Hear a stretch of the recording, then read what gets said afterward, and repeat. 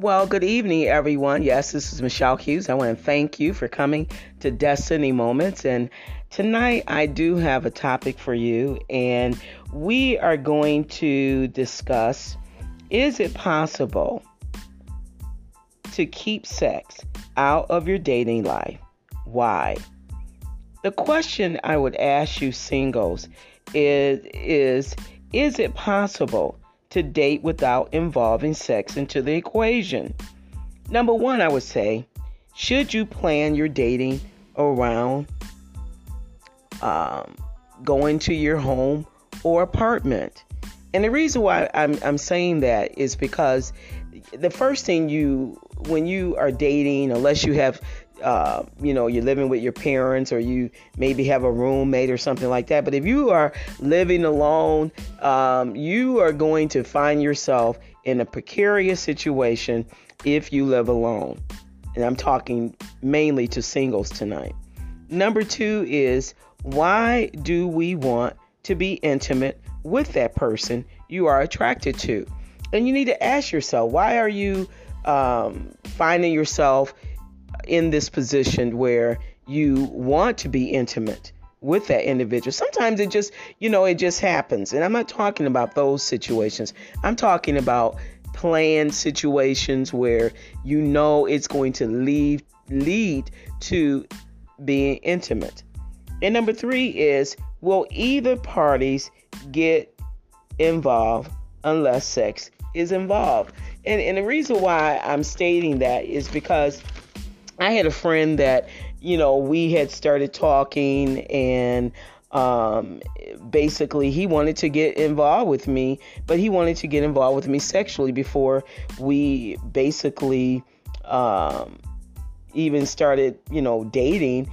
And he said basically he wouldn't marry me unless we had sex first. And he was of a different race. And,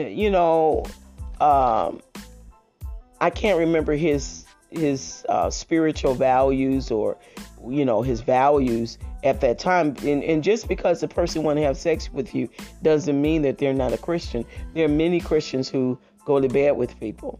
And so that's why you have to find out exactly who you're dating and what their views are when it comes to having sex before marriage. I have been single all of my life.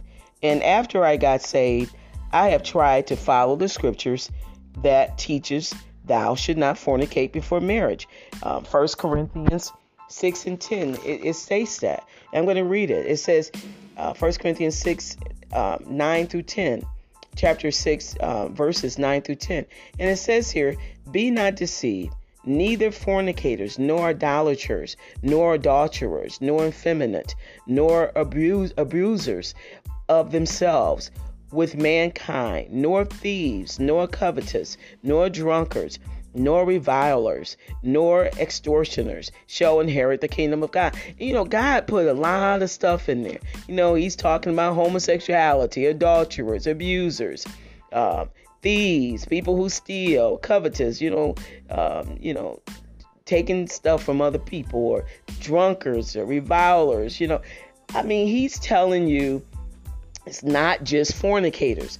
And so sometimes we will find ourselves isolating scripture when scriptures are not just talking about fornicators. It was talking about other things in there too. So why is there a need to fulfill our sexual desires before you know the person you are wanting to be intimate with sexually?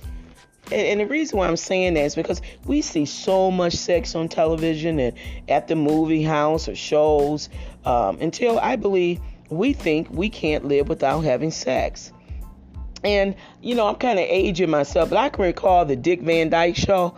And, they were sleeping in separate beds and they were married. Now, we know that's not the norm, but I'm saying is that if they were doing this and they were married, why are we so hyped about we just got to get into the bed with the other person when we really don't understand the person that we're trying to hook up with? So the definition of the word sex. This is my definition. When I'm just using some words for the acronyms. Sex. S stands for sexual intercourse. E, excitement. X, ecstasy. Sex is described as a sexual, romantic, or affectionate desire for two people in receiving intimacy. Now, 1 Corinthians 6:18 says, flee from sexual immorality. Every other sin a person commits is outside the body. And so, but sexually immoral person sins against its own body. And that's what it's saying, is that, when we commit, when we have sex with another individual and you're not married to them, it's against you. And the scripture that's telling you not to fornicate before marriage, I believe that he was trying to, first of all, help you from procreating before you got married. And, I can remember many of the people back in the day. I know my parents, my mother was a virgin when she married my dad. So back in the day, more women were virgins than when they got married. And today, because the times have changed, the things that we see on TV are so different. Everything is, you can do it. Whereas back in the day, as I said, on the Dick Van Dyke Show, they were sleeping in separate beds and they were married. Now, you see them, actually, you see everything on TV today. Whereas back, years ago, things were totally different. So I really don't think God is trying to stop us from enjoying life. He understands why intimacy is between two people. And I don't believe it's just for procreation of children, but I believe it's for enjoyment between a husband and wife. God calls premarital sex fornication. And the Bible basically promotes abstinence before marriage as a standard for living a godly lifestyle. And, I think what he's trying to teach us is this. If you're going to be married to a person, many people, like my parents, were married over 50 years, and, in 60 years, I should say over 60 years. And how do you stay with a person that many years? And, things change, the body changes as you ages. And so it's got to be more than just being intimate. That may start the marriage, but a lot of things takes place as you get older, with the male, with the female. Sometimes people get sick. So if you base everything around sex, you are going to lose some things that I believe God was trying to teach you to grow with that individual and to learn about that person, learn their likes, learn what they don't like, what they do like. Some people don't even know if that person even reads the Bible, because we're so busy getting in the bed. And so I think if we learned the little simple things about the individual, then I believe our marriages will last longer, because you will have something to hold on to than just what was happening underneath the sheets. And so I'm not trying to down anyone. I'm just trying to open your eyes, open your understanding to the years that we're living in today. The lifestyles that we're living today are totally against what the Bible teaches. And it's been like that for many years, but now it's even more pronounced. And so I just believe God is trying to give us some things to hold on to build a foundation in our relationships that you can hold on to, that you'll know how to communicate with one another. You'll learn how to love each other unconditionally, instead of having the conditions, what you're doing underneath the shoe, what your sheets, what you're not doing, what you could do better. Learn how to find out the things that will make and build the relationship. Is he good with money? Is she good with money? How is she with your friends? Is she a good person around other people? Is she a good housekeeper? I mean, these are things I believe that the reason why many relationships fail, because we know more about the body and less about the individual, if you get what I'm saying. So Galatians 5:19 says, now the works of the flesh are evident: sexual immorality, impurity, and sensuality. So what he's trying to tell us is that, we have to learn more about these things that are characteristics of living in the flesh, experiencing our own desires as we feel free to live our lives. And we just do what we feel is permissible for us and not according to what the scriptures are saying. 1 Corinthians 4:3, and I'm going to give you some scriptures because I just don't want you to hear me talking out my head. I just want you to understand I'm basing it upon the scriptures also. 1 Corinthians 4:3 says, "For this is the will of God, your sanctification, that you abstain from sexual immorality." And what he's saying sexual immorality, he's saying not to have sex before marriage. It's just that plain and simple. He's not telling you not to have sex, but he's saying do it in the confines of marriage. And I just believe that you feel much better if you know you got a ring on your finger and he can't just walk out the door and say goodbye to you because you've built a foundation than not building a foundation. I think we need to learn how to build more relationships that's built on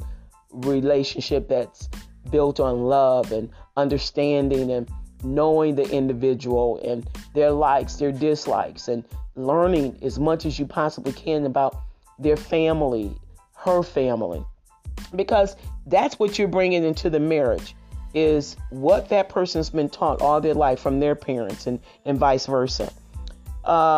Matthew 15:19 says, "For from the heart come evil thoughts, murder, adultery, all sexual immorality, theft, lying, slander." I mean, you got to know if that person is a liar. Do they have morals? Who are you with? Okay? All God is looking for are people who are looking to please him according to the scriptures.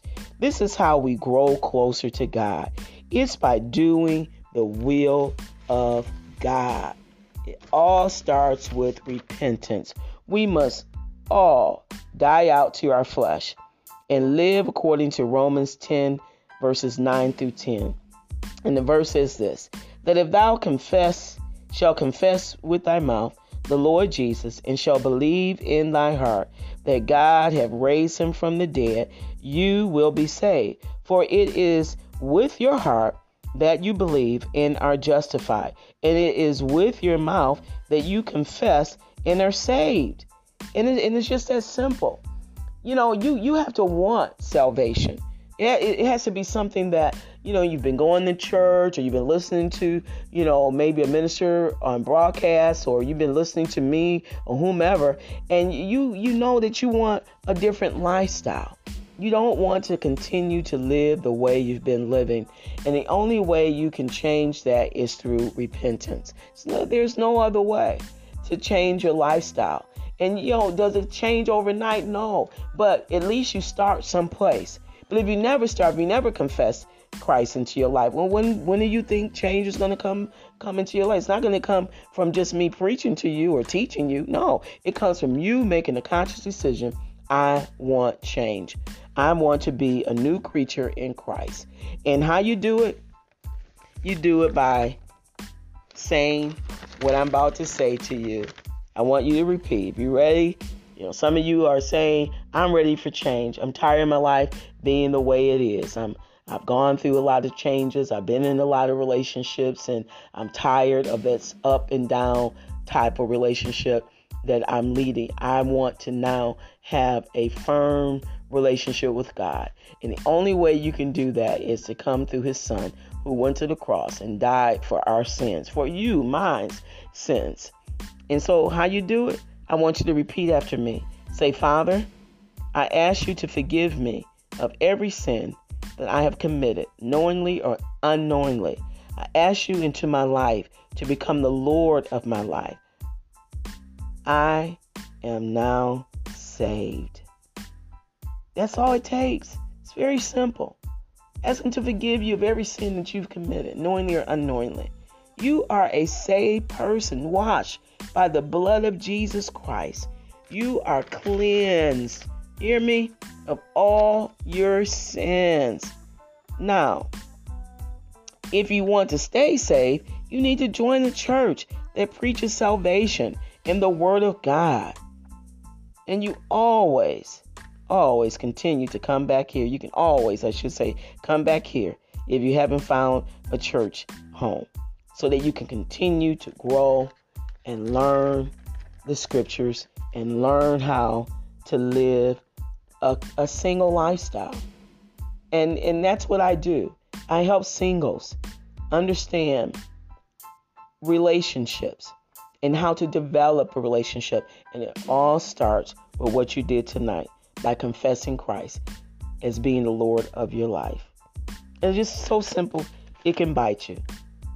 So, my singles who listen to our show, I just want to thank you guys for coming tonight. I know that, I'm praying that change will come, that you will understand what I'm trying to teach. I'm going to do a part 2 tomorrow on the same subject, and I hope to go deeper into it, just giving you more understanding of why I'm saying what I'm saying about the sex part, because sex is everywhere. It's throughout the world. It's so prevalent until it just takes away the meaning of Christianity, having a close relationship with God. And that's what He wants us to do. He wants us to establish a real relationship with Him. And the only way you can do that is what you did tonight, by becoming a born-again Christian.